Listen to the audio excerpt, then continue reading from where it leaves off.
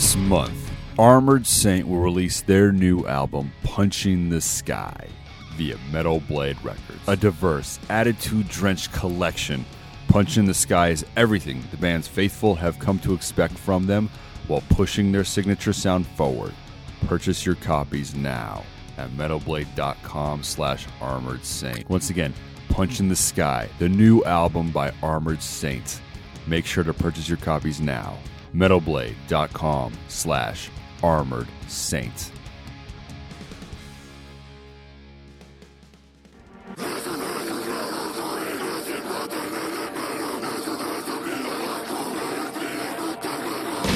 Yay! It's the Metal Sucks podcast.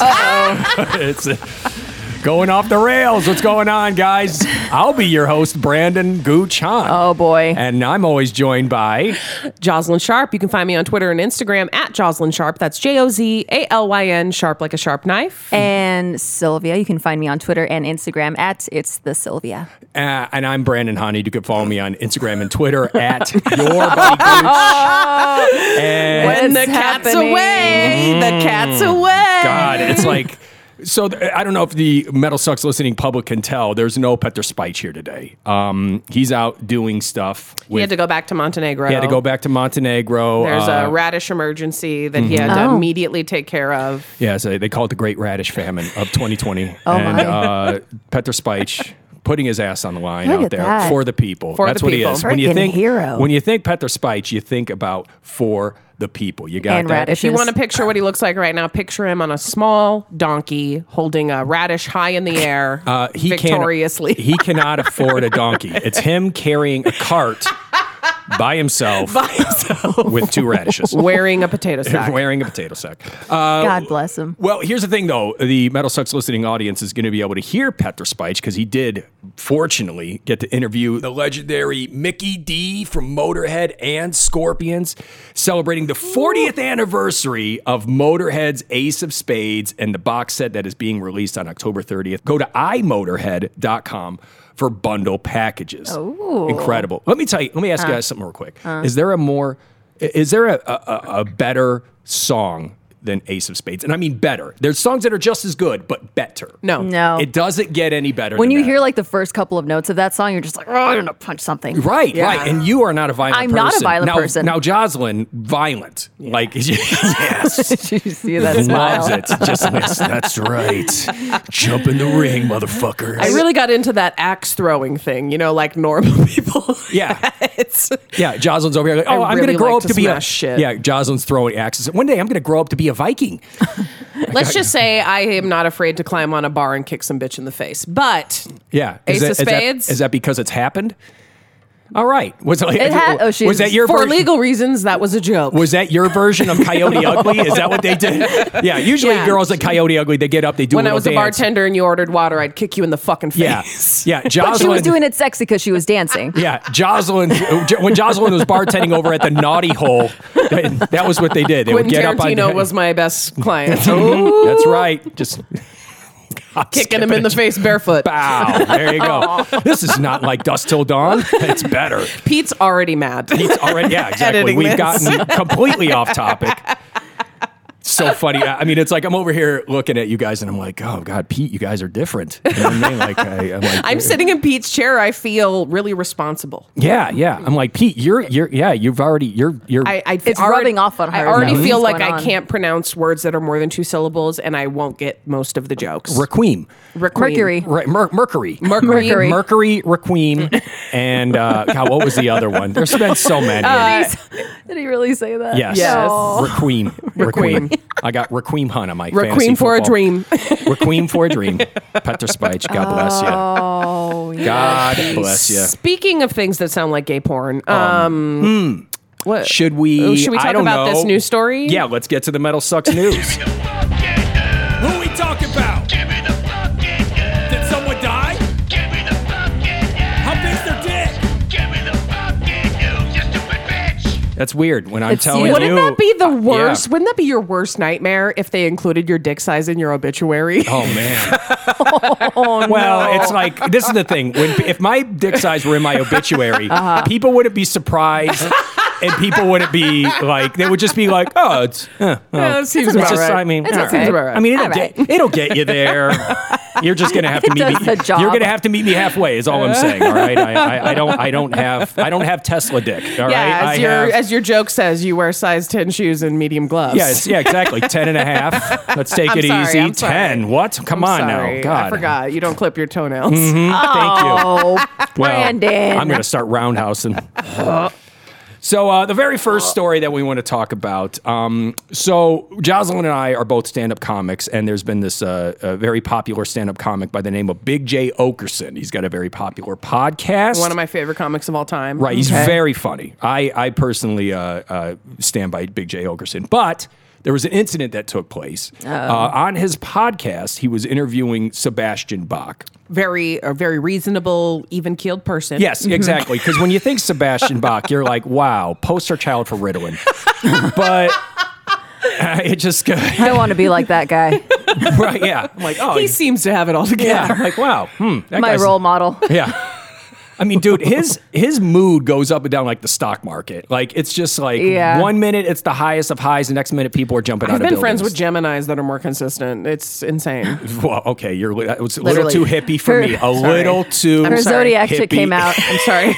Get back in there. I'm sorry, you guys. Well, I mean, we should have known because, Okerson's a Scorpio. Anyway, so I hate you. so during a Zoom appearance on the Big J Okerson show, the SDR show is what they call it, they were talking about voice exercises that Vocalists do. Yeah, that vocalists do in order. And both of you guys sing. Both of you Yeah. guys have actually sang on stage. Sylvia has done the national anthem at the 51s game. That was pretty. That was incredible. And then you did the. Was the last one too the Aviators? Did you do the Aviators? I never as well? did the Aviators. I did That's UNLV. Okay, that's still pretty awesome. Yeah. Yeah. And Jocelyn, has sung karaoke a lot of times. So, Hey, I sang at the Giants. I sang at the San Francisco Giants game. hey, That's fucking awesome. Hey, all were right. you in the stands? No, Okay. it was the national anthem. I thought maybe it was. Take me out to the ball game. It was my high school choir. We won a contest Oh! where we had a little choir that we won and we got to go sing. But But Jocelyn, awesome. I will say Jocelyn can sing. I'm not. Yeah. I'm just. This is just. But me. psycho singer friends have crazy extra. I have a psycho singer friend who used to, and I think I've told Brandon this. She used to drink mayo before we would sing. You shouldn't drink mayo or like Yeah. anything like dairy before you sing because she was like convinced it. She was like, it coats my throat, and she could sing. She was operatic, so Sure. she was trained, but it was just this weird, like almost OCD tick. And I think some of these singer exercises too can go for sure along those lines. And then when you're Absolutely. hearing it on the other, in another room, you're like, oh god, because it's like, yeah,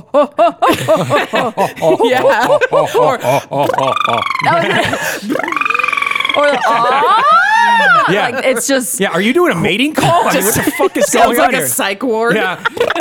We're just going for the great spotted crested. I don't know. So anyway, on the show, they were talking about voice exercises, and they were talking to Sebastian Bach about his voice exercise, and then when Big J Okerson responded with talking about Rob Halford's voice exercise. One of the best voices in One the of the game. best voices Yes. ever in metal. And, he may not be able to hit those notes today, but he worked it around to where he still sounds fucking cool. Yeah. He's still Rob fucking He's Halford. a musician. But Big J Okerson responded by making a joke saying, yeah, Halford's exercise is probably something gay he doesn't want to tell you. Then, imitating the Judas Priest vocalist, Okerson continued, you gotta gargle jizz, but I don't know how to tell you that, Sebastian. Bach got mad quickly after that, and then he actually responded to Big J saying, dude, could you not wreck this interview? Seriously, Rob Halford is a friend of mine, so spare the comments. Maybe you should skip those kinds of comments. And the host quickly pivoted, noting that Halford was booked as a guest for the following week. And Bach listened for about 30 more seconds, and then he just turned off his camera. He was pissed. And then let's talk about how Rob Halford felt about it. And then the following week, they brought it up to Rob Halford exactly what happened. And Rob Halford, being fucking Rob Halford, he goes, I don't gargle, I swallow. And he goes, and I've always wanted to be roasted at a comic roast. So if you guys, at some point after this pandemic is over, if you could put me in that roast chair, I would love it. So Yeah, Sebastian really came to Rob's rescue. Rob really sounds like he never wants to talk to them that's what I'm again. saying, Yeah. dude. It's like, Sebastian, like, you got to understand something. Like, if somebody, right now we are in such But I think a weird place in this world, because here's the thing. We're in such a weird place in this world because, people could take those comments and they can take them to heart. And sometimes you could piss, because in a way it's like, you are making a joke about someone's lifestyle, but it's a joke. Mm-hmm. And when Big J. Okerson saw he was offended, he immediately pivoted. So to throw a fit just is... Well, but my thing is, though, again, then you got Rob Halford going like, what's the big fucking deal? And then he has a good sense of humor. Exactly. So he doubles down and he's like, dude, I've been hearing this shit since the fucking 70s. It's a funny joke. Right. I will tell you this, though. There are certain guys out there that take the gay jokes, right? Like when straight dudes make those gay jokes, there is a certain type. Yes, it is. There is a certain type of not underground, but there's a certain type of comedy that attracts. Okay, and it is homophobic, and we all feel it. It is, and we all know what we're talking about. Right. This is not that case. This is not that kind of case, And I mean, especially Big J. Okerson. I mean, it's like, dude, the guy is surrounded by gay dudes in New York, gay comics. He's incredibly supportive. And he's very. It's just because you make a joke doesn't necessarily mean the guy's like, burn him. You know what I mean? Like, but so there is a principle in comedy that nothing can be treated as sacred. You by making fun of one thing and saying something else can't be made fun of, you automatically put the one thing above the other thing. Everything is equal in comedy, meaning nothing is safe. But my thing is, though, is like, how many gay dudes have we, or just gay people that we've talked to where there's been a joke made about them, and then they're over here like, well, what's the big fucking deal? They don't fucking care. They don't care, and then they're offended that you are getting so offended. Like, do you really think I'm that weak? And that's how I took what Rob Halford was saying. He's like, dude, I gargle. I don't care. You know what I mean? Like, I swallow. Yeah, I gargle. I swallow. It's just like my thing is like this has been something that Rob Halford has probably heard 1,000 times. He's probably heard you have a vagina. Yeah. But even more in a more bad way, like more like malicious way. Yes. This is more like joking. That's what I'm saying. Like now, Rob Halford has already gone through all. Okay. He's never going to go through all the malicious jokes made his way. There's guys like Big J. Okerson who are making a joke, just kind of like, whatever. But then there's guys that weren't doing that. Big J. Okerson put a joke about his daughter's pubic hair in his special. You think that you're special? No. Right. What an artist. But I'm saying, like, this is basically like what you said. Know your audience. Right. When people come to comedians and want to act like, that's my thing. Why aren't you being the most PC, like, accepting? It's like, I'm being accepting by making fun of you, just like I'd make fun of every motherfucker on the planet. And nobody's safe. I don't care what you're rocking with. And that's the problem. It's like right now, it's such a confusing time because gay dudes, for the most part, that I've talked to, they get offended when we get offended. When like straight people get offended. They don't want to be treated with kid gloves because that is not equality. Right. That's the thing. So it's like I understand, I understand them coming to Sebastian's aid going, yeah, man, the guy should have stood up for something. I get that part. That part. And I don't disagree with anyone who would say that was offensive. Right. I don't. Yeah, exactly. But my thing is, though, is like taking it to a level to where, this guy might be considered something evil now. And then you got Rob Halford going, what the fuck are you talking about? He ain't going to get canceled. He said way worse shit than his. Absolutely. Every day on his podcast. It's his own podcast. Yes. No one's going to cancel him. It's his own podcast. Yeah. It's not like he's got a boss that's all, we got a bunch of people on Twitter pissed at you. Like, doesn't matter, dude. I'm still pulling in ratings. Yes. I got downloads. Give me my money.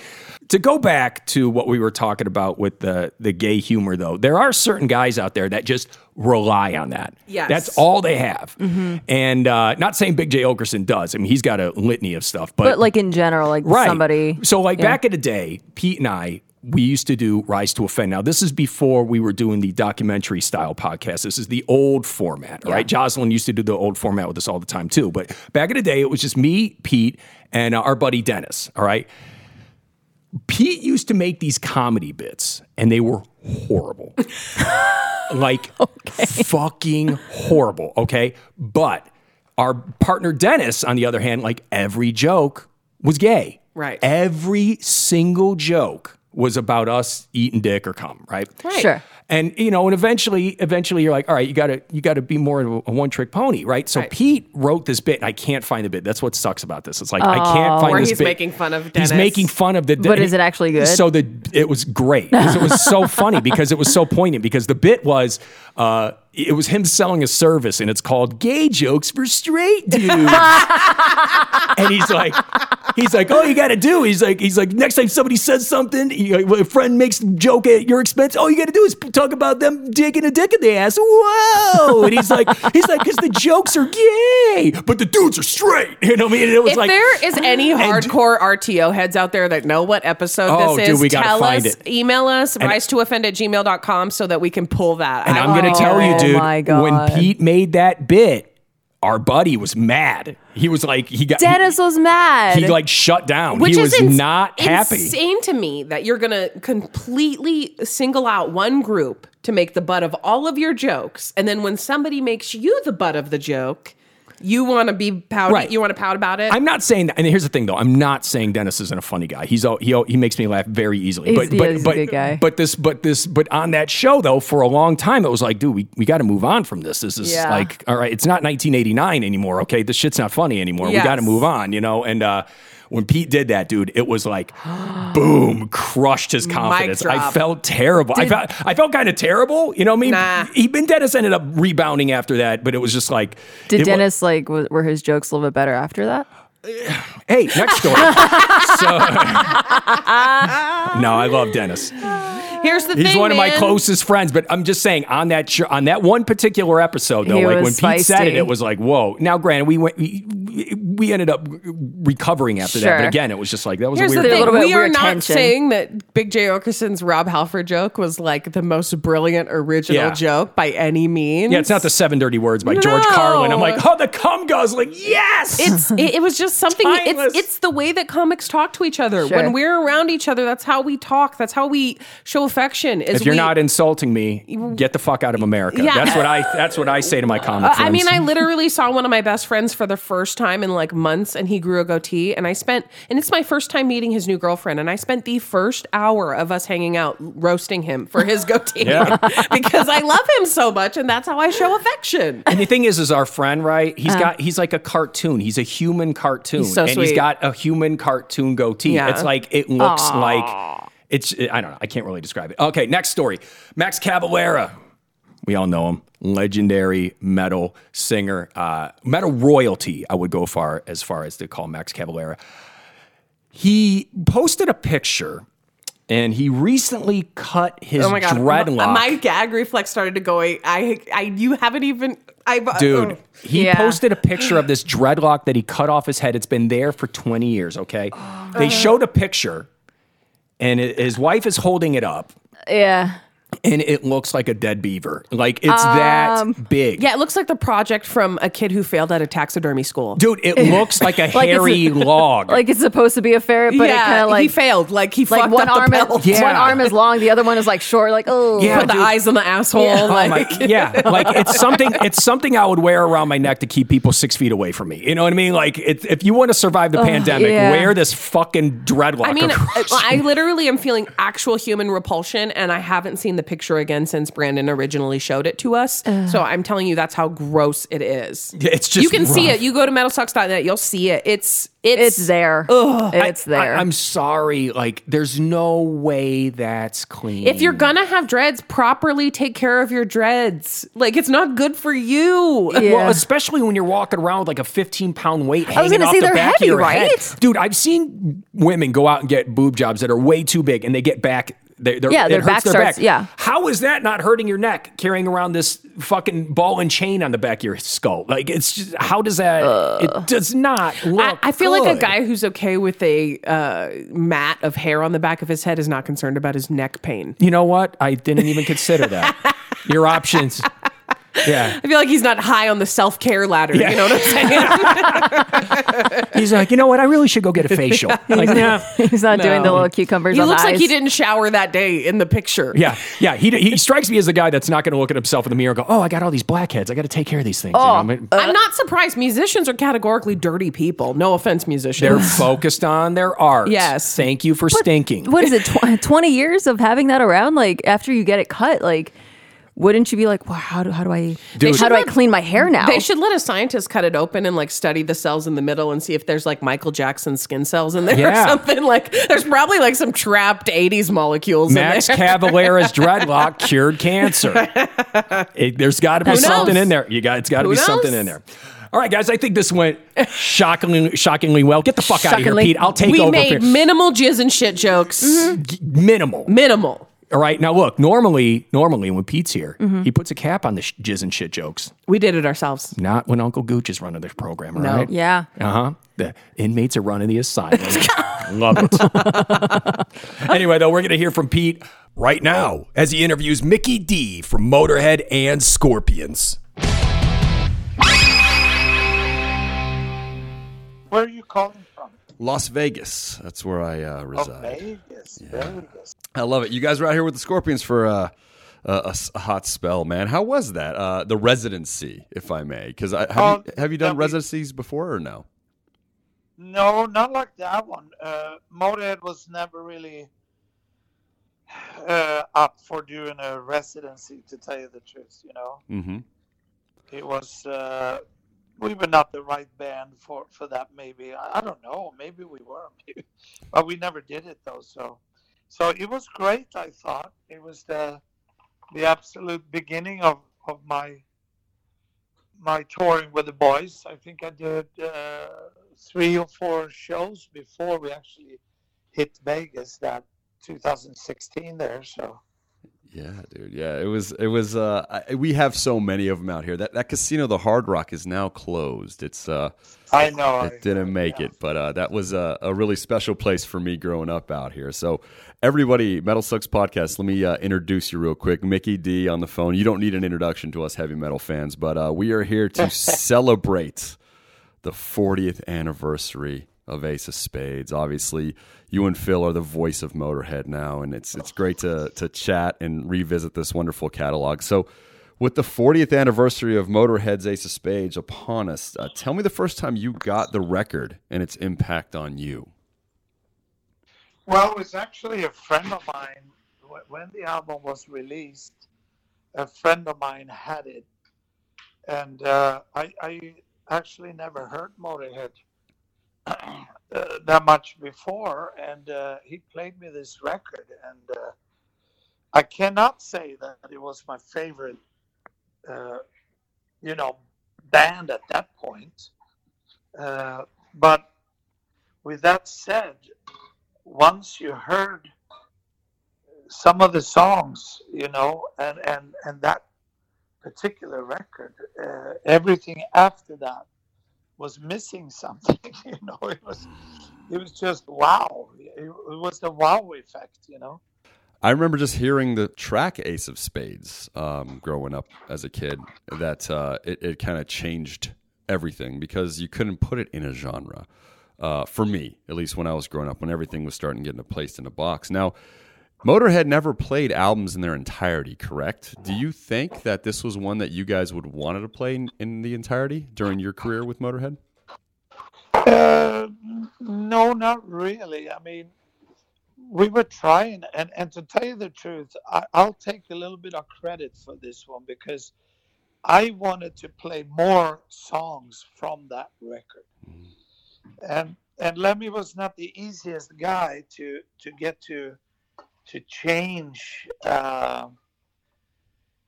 too many songs or whatever, he didn't want to change up the set. Once we had a set, we kind of played around with 2-3 songs, maybe, change from one year to the other, but he liked the record, of course, but yeah, well, we never did that, but it could have been great now. Thinking back on it, it wouldn't be bad at all. Now, is there a song, like you said, you try to get him to play some songs, but is there a song that stuck out to you specifically that you really, really wanted to play that you didn't get to off of Ace of Spades? Well, yeah, I'd say there's plenty of songs. You can take anyone that... Yeah, there was plenty of songs, I would say, but what exactly, it's hard to say, Once you listen through the record, you go, oh, yeah, we should have played that one, or should have played this one. Absolutely. Now, during that time frame, you were a young man when this record came out. Did you ever see Motörhead live during that time frame? during the Ace of Yes, Spades I time. did. Oh, you did? Yes, I did. Tell us about that. The story, the show, who you went with. Tell us about that. I saw them here in Sweden, actually. They did a lot of touring up here in Scandinavia for a while, and I saw them, and the music really fit the image, or the image fit the music very well. I thought it was a great, yeah, if you would say balance, or just it was just it was great in some way. That it was all matched somehow. Because there's a lot of bands out there when you either see them and then you hear them and they don't really. It's like two different bands, or vice versa. But Motörhead was a bunch of animals on the stage. Now, was it the loudest concert you ever been to at that point in your life? Absolutely. Nice. And I had no idea that I'd be sitting on the drum throne for so many years, being bombarded by this volume. No, I could not imagine that. Man, yeah, that's the one, the staple that I miss so much is about seeing you guys now. I was born in the '80s, so you Phil and Lemmy are my Motörhead. My go-to albums whenever I want to listen to Sacrifice and Inferno. Those are the two that I love the most from the whole catalog. Now, during your run with there, is there an album that you felt got overlooked that you're really proud of that maybe didn't get that excitement that you think it should have? Well, I think all the records that we did from the Bastards record and forward did get, pretty decent. I mean, we got great reviews on every record, and I think we got enough. I mean, of course, I could tell you that why didn't we get a Grammy for every record, but that's not really the deal. I still think that we got recognized decently for every record, because we cared about the fans, and from the fans' point of view, they loved every record basically. And then you have a few albums, maybe, for instance, Hammered is not one of my favorite, because it got a little too dark for us. And it was that time when the 9/11 in New York, and it was not a very happy time in US for some weird reason. It was just weird. So that record is probably my least favorite. But everything else, I think, we got good attention on them, I think. That is an interesting one. I always revisit that one, and I do care for it a lot. And that's something about Motörhead that, I mean, the work ethic. You guys seem to never stop touring or moving forward. What was for you, as far as the touring cycle goes, unless I'm mistaken, what was the most hectic time where you're like, I need a little bit of a break during that Motörhead run? Well, it was probably, let's say 90, 96, 97, 98. And then that's when my first son was born. Max was born 96. And then my second son was born 2002. So obviously the years around that, was, I wanted to spend more time at home, maybe, so we did a 3 months US tour and took the weekend off, and we did Europe and had 1 week off, and we did South America, Asia, and we had another couple of weeks off, and then back to another US tour. It was a never ending story. So, and I wanted to spend a bit more time with my boys. I flew them out and as much as I could, but still, once you, there was so little at that time. So, I wanted to be home a little bit more, but we managed, and we went through it. And we were a touring band, so there was never a question about staying home. I remember we could have toured for a year, and at Christmas time when we finished off in usually Europe, uh, then Lemmy was home for about 2 weeks, uh, and I got a phone call going, what's going on? When are we going back out? Lemmy, for fuck's sakes, hold your fucking horses for a while here. We gotta breathe for a little bit now, Yeah, But that's the way he was. He did not want to stay home. that's the personality that seems is just like kind of a keep moving, keep moving, keep moving, keep moving. Otherwise, just it's a workaholic though as well. I mean, in a lot of ways, would you describe Lemmy as that? Both yes and no, Mm-hmm. because sometimes I actually found him fairly lazy, But the fact of being on tour, that's what he loved, He loved to be on tour and to be on stage. That was his life. He didn't want to hang around at home and do nothing.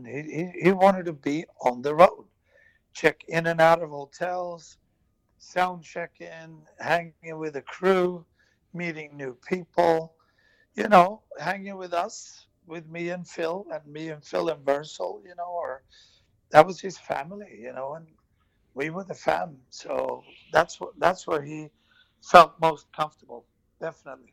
Yeah, dude, that's very cool. Now, as we mentioned, you did see Motörhead when you were a teenager, I think, at that time for Ace of Spades. And right. It was like the loudest show you've ever seen. And then obviously you sat on the drum throne. I've seen you so many times, so many memorable shows Right. with Motörhead for sure. And but what was the most intimidating thing about Lemmy before you got to know him? Well, see, I knew him many, many, many years. I knew Lemmy for 34 years.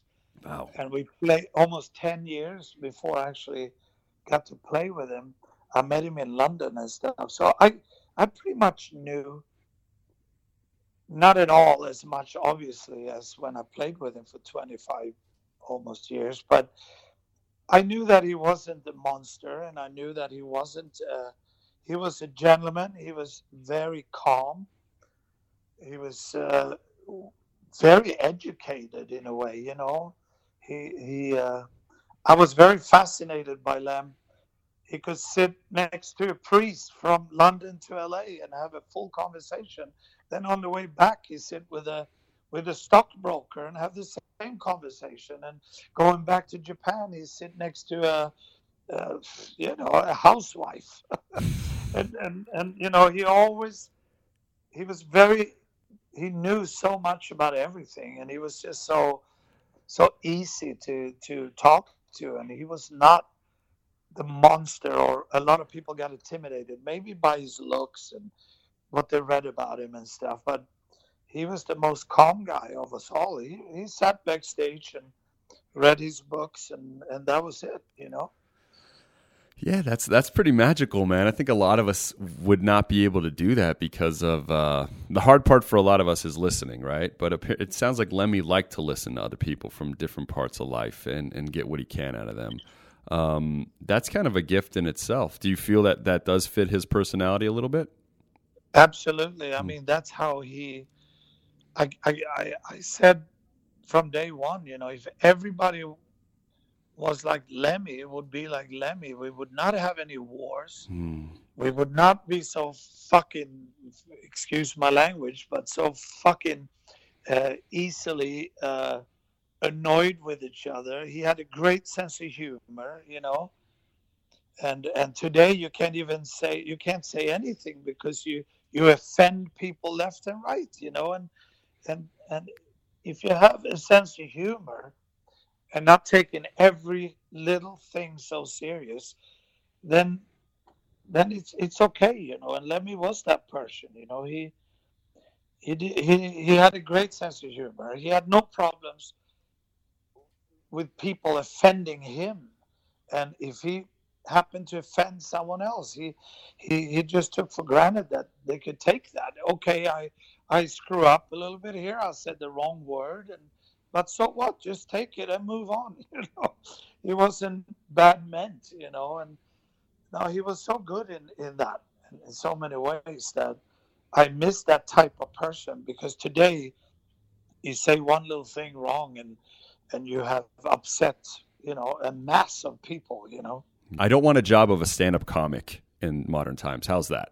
Like all the comedy I get is inside my circle of friends, and we keep it there because it's kind of safe. And it's crazy because you can't put it out there anymore. Like you said, it will. If you say the wrong joke, like you said, if people get offended, if you say the wrong joke, it can taint your legacy as a person.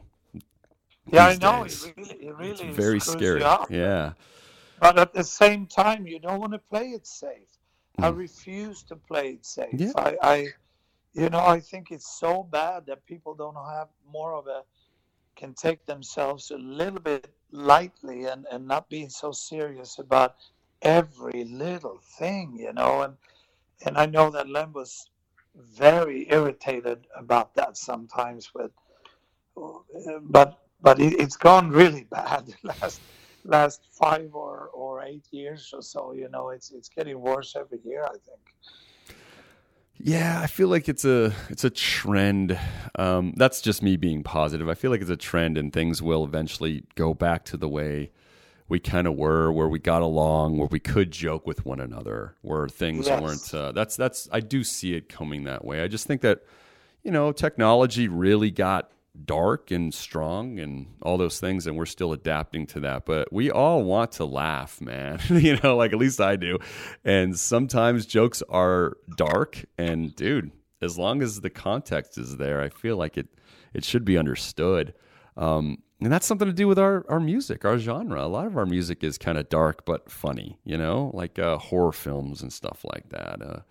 Well, there's always a time to be serious, and there's a time, but I'm talking about like just general living. I mean, from you wake up in the morning till you go to bed, and you will encounter different types of people, different situations, and every encounter with other human beings or situations are not meant to be so bloody serious the whole time, and it's like almost there's another generation that seems to just walk around waiting to get offended by something, or they take notes about everything, and that's not sense of humor. I mean, of course you should not be bullied or outlaughed, by anyone. But that's not what I'm talking about. I'm talking more about the general living. I mean, and Lemmy had that easy way about him that it was very hard to get angry at him, because he had a sense of humor. He had a basic sense of humor in his body. Sometimes I said the wrong things to him, and he could take that without exploding. And sometimes he made the worst comments back to both me and Phil, but we could take that, Yeah. It was the door swung 2 ways, and you forgot about it 5 minutes later. It was no big deal, You don't have to write it up in your notebook and then take notes and then counter and then, legal processes and hatreds, and it's just crazy sometimes. And that's what I really, really, really liked with Lemmy. He was a very, very simple, fair, and easygoing guy, and you don't meet these people too often in the world, I think being a world traveler like he was, and you and a lot of people, your perspectives are going to be a lot more genuine and a lot less, I don't know what's the word, a lot less, you're not going to have grudges with people. You're going to understand they're coming from different places. And a lot of us, I think a lot of people that think differently, because I agree with everything you're saying, might not have that perspective of seeing cultures in the world and all those things. Do you feel that having all that perspective, being on the road 34 years, like you mentioned, does give you kind of just a sense of community and peace with the world, more so than maybe some of us? Absolutely. We are blessed, if you will, with the fact that our work and our hobby involves actually touring continent after continent after continent, year in and year out. Yes, of course, we're going to have a different view on pretty much everything. But what's so amazing today, though, is that I can end up maybe in an argument with an 18-year-old that hasn't even got a passport, and they seem to know more about all this stuff than I do. And that's what I mean. It's like amazing how kind of you can end up in these situations with people that have absolutely, they haven't even traveled out of the country, and still they know more than you in so many ways. I mean, they think they know more than you, I should add, and you don't know how to argue or how to have a conversation with these kind of folks, because it's ridiculous. You just go, all right, whatever, and you'll be classified as a moron, basically, because you have a different kind of view, because you've seen so much more than what they think is the real thing. They think they're totally right, and they stand up for their deal, and just being so bloody serious. They can't even think twice, going, okay, I'm talking to a guy that be touring for 40 years, Yeah. Done about 7,000 or 8,000 shows in 8,000 different cities, in basically 200 plus countries. Maybe that person knows a little bit more than I do, because I haven't even got my driver's license yet. That's kind of pathetic sometimes. Mikkey, trust me, man, I hear you completely. Yeah, and that I really do. When you were 18, just out of curiosity, because I knew how I was when I was 18, I did feel like I listened and I respected people a little more than what I'm seeing these days. But when you were 18, did you kind of have a know-it-all attitude or not? Just out of curiosity. No. Nor did not I. at all. Yeah. You had enough. But see, that's what I mean. If you really want to move forward and learn something, you should be humble enough to, I mean, you should know your knowledge. Yes, you should know where your limits are, but I think people that are humble enough to say, hey, listen, all right, I'm sure you are absolutely right, and there's nothing wrong by giving someone else right or wrong, but so I don't think I came across that way at all, because I rather shut the hell up and listen and learn. It gave me a lot more than try to argue before I even, had my first, got out of school, basically, So, but with that said, I think, that's where Lemmy was. He was a very humble man, that he was easygoing in that way. So, the success of Motörhead through all the years, we're talking about, when Lemmy was on this planet and doing his things. It seems like every band has these lulls, but Motörhead was always Motörhead. And I think a lot of that has to do with that personality you're talking about, that there was always a desire to see him on that stage or in an interview and do that stuff. Like, he had some sort of magnetic personality, because it seemed he was just supposed to do this, if that makes sense. Does that does that resonate a little bit, like with his with your memories? And he got a little tired of the fact that people put him on this pedestal, if you will. He said, they act like I'm a fucking rock star, and I'm not. And he said, I don't want to be that person, and I am not that person. But at the same time, I could see angles on Lemmy where he was a rock star, and sometimes he acted like a rock star, and sometimes he enjoyed being a rock star. But in deep in himself, I'd say he wanted to be treated like everybody else, and just a very simple guy, and the simplicity that he was that simple, that's going to give you a lot of respect. If you're humble enough and were like he was, then yes, you are going to get the respect that you deserve. Nice. Yeah, that's some advice, kids out there that are listening to this podcast. If you're humble enough. I think they should. And, you know, a lot of kids, they go, hey, what's that old fart talking about? You know what I mean? I already know this shit, so no one can teach me this or that. And that's totally okay if they feel that way. But one day they are going to run into reality, and it's going to come up and bite themselves in their own ass, you know, in a way. And then they're going to be shocked about it, you know. It's much better to hurry up slowly, you know, and be humble and listen to people and learn instead. I mean, we didn't have internet and stuff. That was a big issue, of course, you know. Mm-hmm. I look at my son Marcus. He's now 18 here, my youngest, and you know, he knows so much more than I did when I was 18, for sure. I had to relay on my meetings with people and travel, as we talked about, you know, but he does know a lot. But that doesn't mean that he knows everything, because there's no better way of learning than to travel and be in these situations face to face with people, and you know, it could be good or bad, or exciting or scary or whatever, but you need to solve these stuff, and you cannot do that over internet, you know.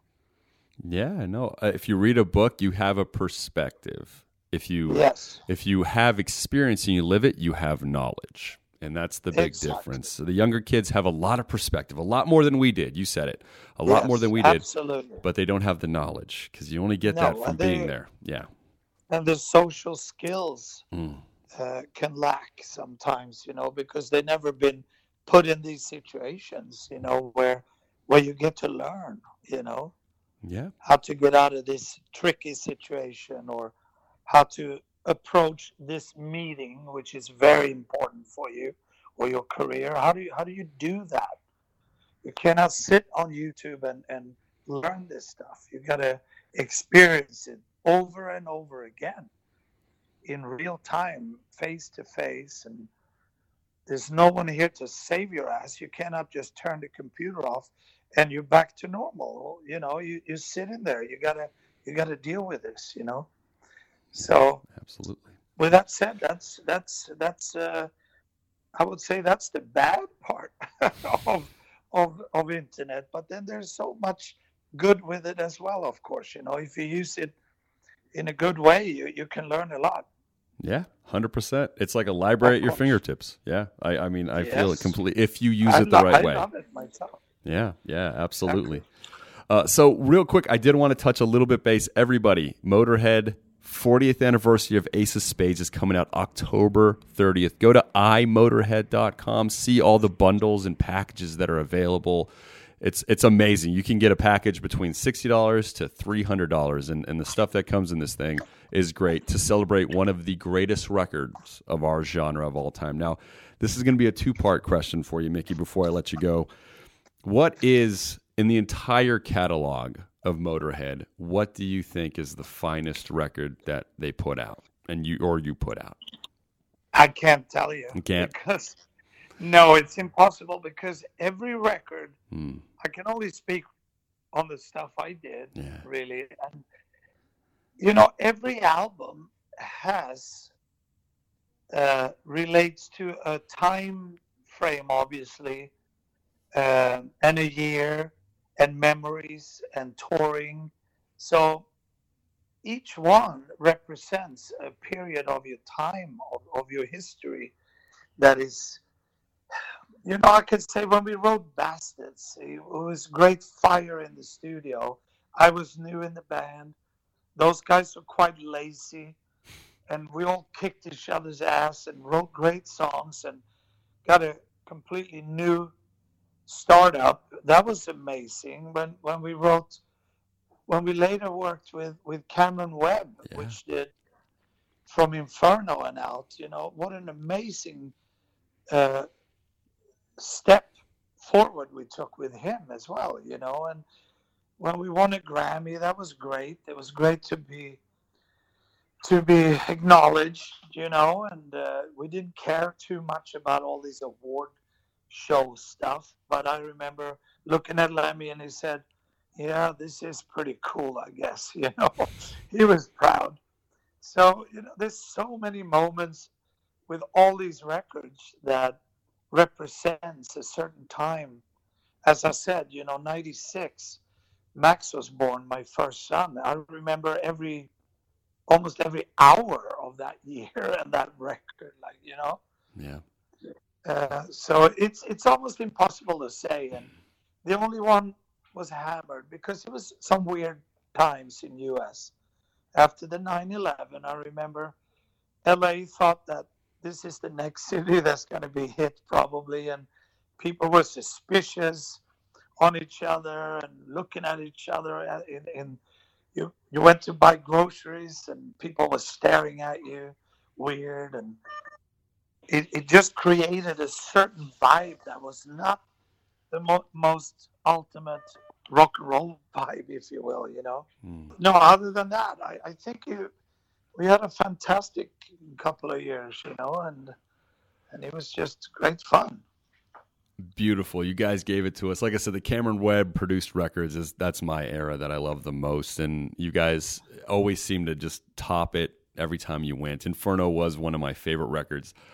Terminal Show is a live moment that I had with you guys that I think really just broke through for me. So so many people have these stories about Motörhead for every generation, and it's such an important thing. And Ace of Spades is always the record we're going to come find, one of the first relics of what Lemmy did with those guys back then. And guys, make sure if you don't have it or you want this deluxe edition, October 30th is when it's coming out.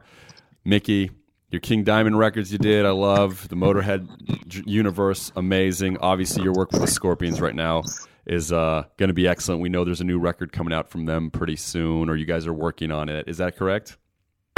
Yes, I actually go back to Germany here on Sunday and continue the record, and there you also have the fact that it's a great band. They've been playing for 55 years. It's a great camaraderie, and we're making a very good record. We record everything live together, and it's coming along really nice. We're just in the beginning of the actual recordings, because it's quite a lot of production, demoing, doing the right thing. I think we have over 25 songs, and that's going to be down to 12. So so that's all great, and I can't wait to continue smacking the drums on that record.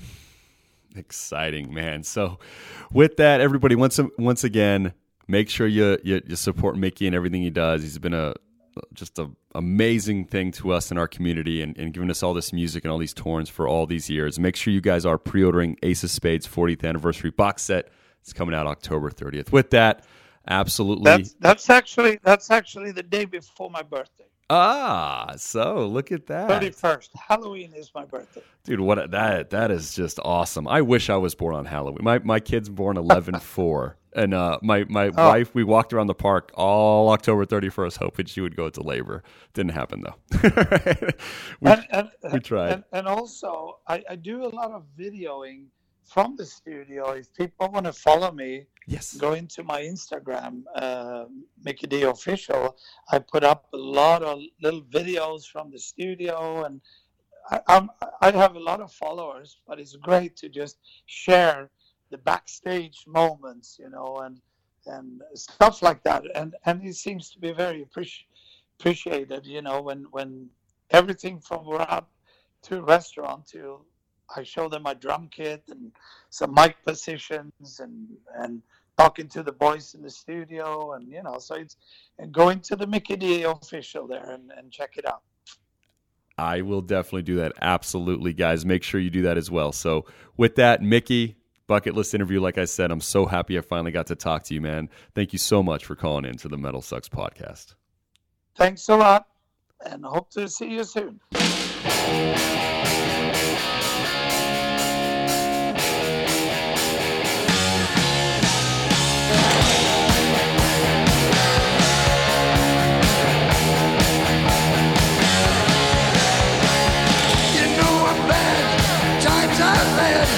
I got a bad reputation. I don't care, I get my share. Don't feel no deprivation. I don't.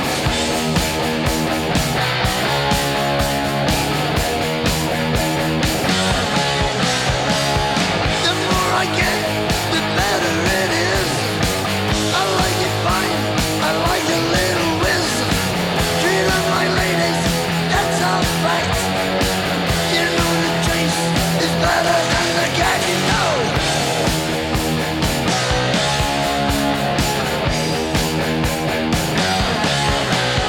A silver-tongued devil, demon wench.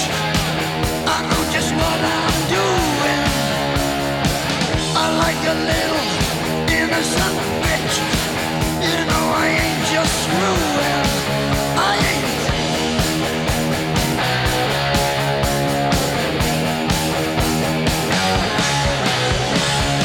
I love you, baby. Know you too much. I like you fine. I feel your touch. But your appearance don't hold no class. You know the chase is better than the cat you know.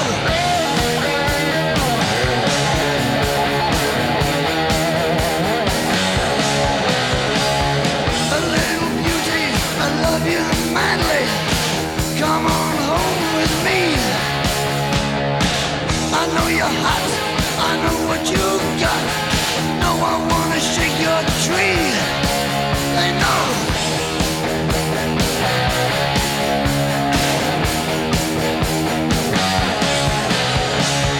Come on, honey, touch me right there. Come on, honey, don't you get scared. Come on, honey, let me get you in the sack. You know the chase is better than the cat, you know.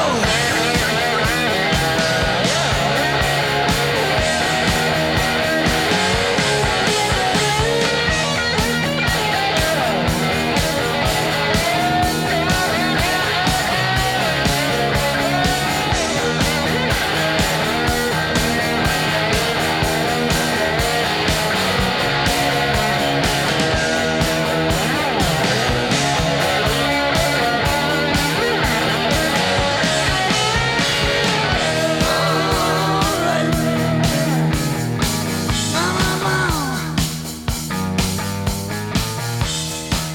Let me hear ya. Let me hear ya. Let me hear ya. Let me hear ya. I can't hear ya.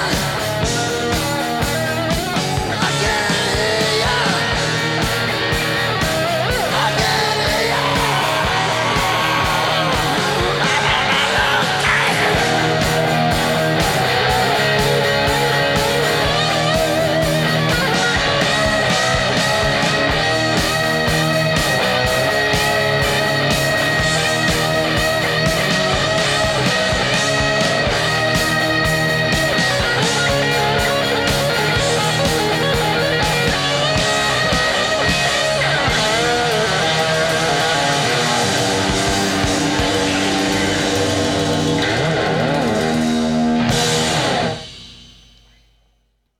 The Metal Sucks Podcast.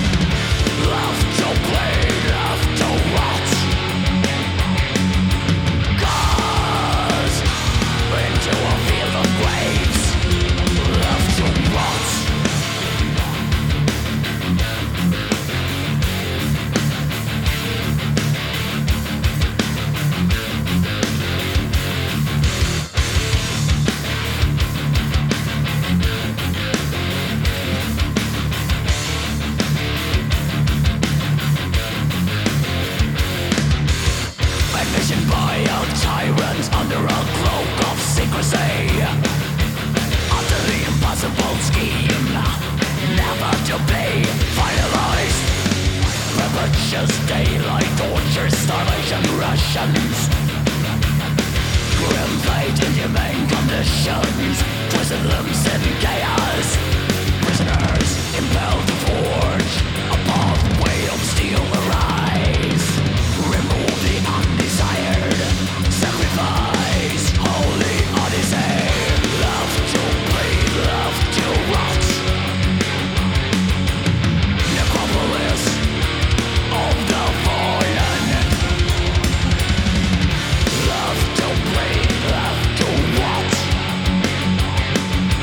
Cast into a field of graves. Love to rot.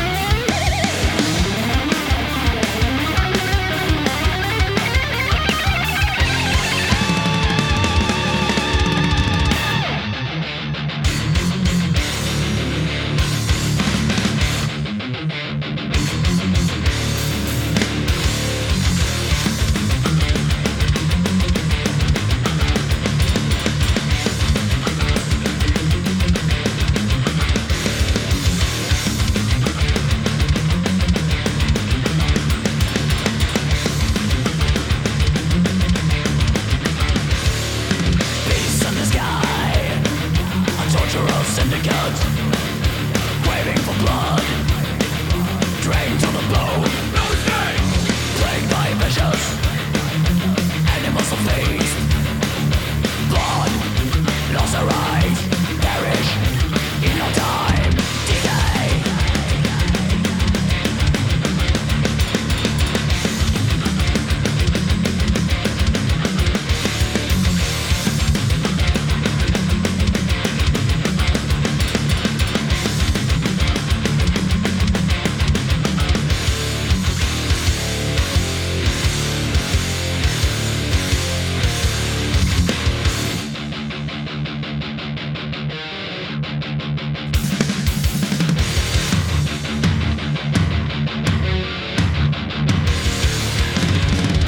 Love to bleed, love to rot. Necropolis of the fallen. Love to bleed, love to rot. Cast into a field of graves. Love to rot.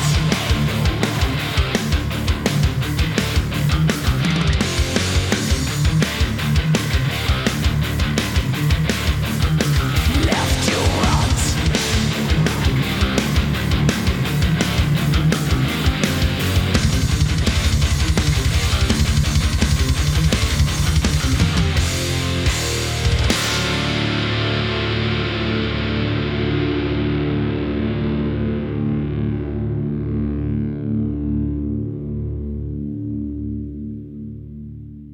All right, guys, and we're back. The first song we played was Motörhead's The Chase Is Always Better Than the Catch off Motörhead's Ace of Spades box set coming out October 30th. And we also played Warfect, Left to Rot off their new album, Spectre of Devastation. That's coming out November 13th. If you dig that song, make sure to pre-order the new album. And thank you for all the 5 stars on iTunes. It's all we ask. You've definitely helped the show grow, and you're continuing to help the show grow. And if you were in my presence, I would give you a silent nod because I'm not touching your dirty hand.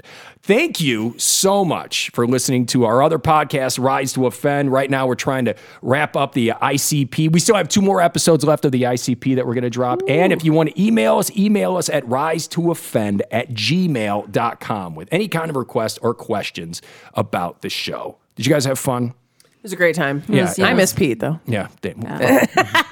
Fucking Like, asshole. you're cool. Yeah. But Pete. It's like when you hang out with your uncle for a whole day and you realize he doesn't really know how to take care of kids. Like, he's fun, but he doesn't feed you or bathe you. Oh, okay, yeah. Hey, you guys want some funnel cake for lunch? Fuck yeah.